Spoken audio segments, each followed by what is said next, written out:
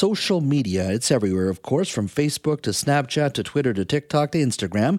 It's a part of our lives, increasingly our kids as well. Well, today, the U.S. Surgeon General is warning that there is not enough evidence to show that social media use is safe for children and teens, and is calling on tech companies, parents, and caregivers to take immediate action to protect kids now. Vivek Murthy is asking tech companies to share data and increase transparency with researchers as well and with the public.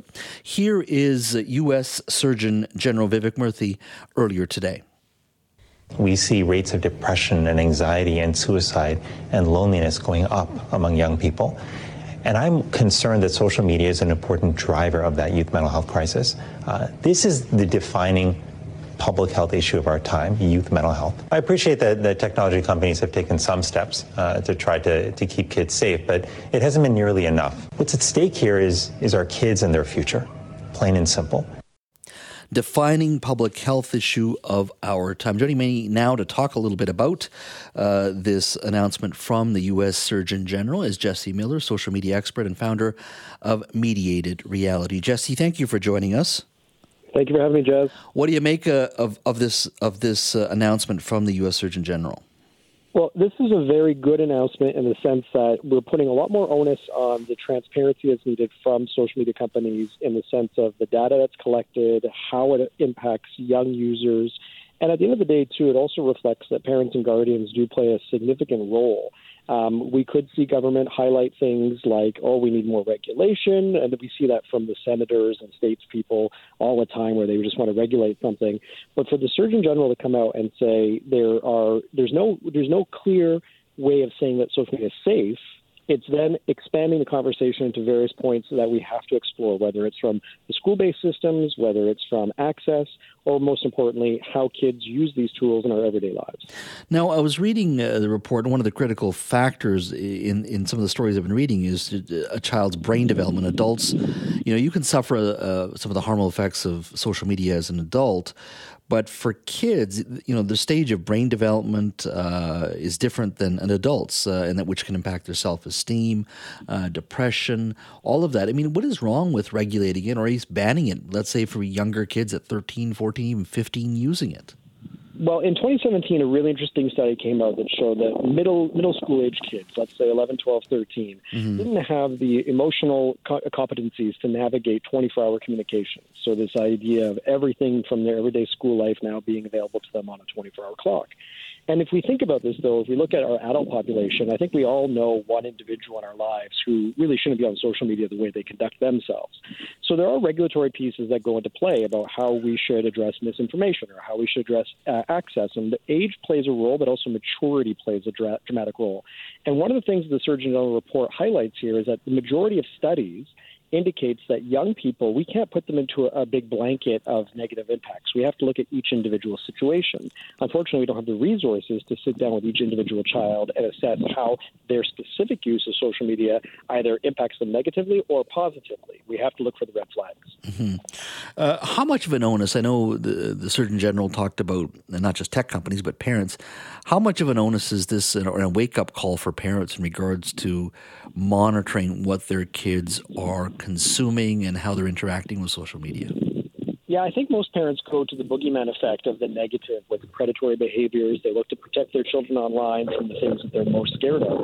But when we look at these studies that highlight things like 9 out of 10 young women highlight some form of mental health impacts because of social media, we forget that there's stages where these questions are now being asked more openly.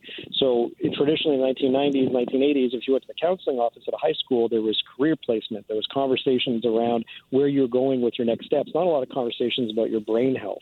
And so now when we have parents asking the question of what's the communication like with your friends, what's your internet experience like, most parents still go to that space of concern when it comes to safety as opposed to what's your experience been like. One of the things I've noticed over the last couple of years is the amount of lawsuits that are being launched either by schools in the U.S., parents as well in the U.S., and in some cases you're also seeing law firms representing parents in regards to the impact social media is having on children. There's a trial lawyer named Matt Bergman. His law firm were known for winning hundreds of millions of dollars suing the makers of the building material asbestos for concealing its links with obviously cancer. You're seeing more and more lawyers getting involved, more class action lawsuits. I think in the case of Mr. Bergman, his firm has signed up more than 1,200 clients who wish to sue various social media companies. Do you think this is going to be part of it as well, that tech companies also are going to have to be hesitant, or to at least accept the fact that they can expect more lawsuits from parents, from students, from school districts in the years ahead as we move forward, as we see more and more the impact of social media on their lives?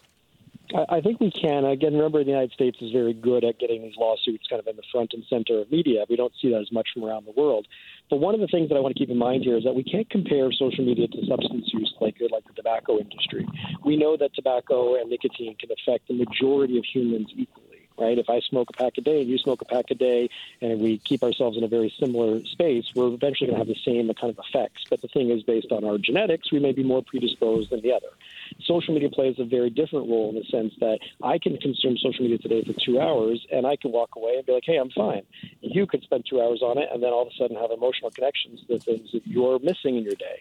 So some of these lawsuits are somewhat frivolous, in my opinion, but the reality of it is that when we see these companies being held to task, there's also the idea that they also have their own lawyers who present the terms of service and what people agree to, and the majority of users don't read those terms of service. So when we hear about young people online, there are literally documents and documents they agree to, but really no one's ever really overseeing it. So where does that become an argument? In the courts, and the judge decides. Do you think interest in social media is waning? And I don't mean just the usual complaints about Twitter and Elon Musk, but the overall use of social media. You can see young people, have no interest in Facebook, and others may not like other social media. I mean, are we reaching a maturity age for social media where people are saying, you know what, it looked great when I first started, when I had my first Facebook account, but I don't need this in my life anymore. Do you think there's a maturity there as well overall from society saying, maybe this isn't the best thing for me?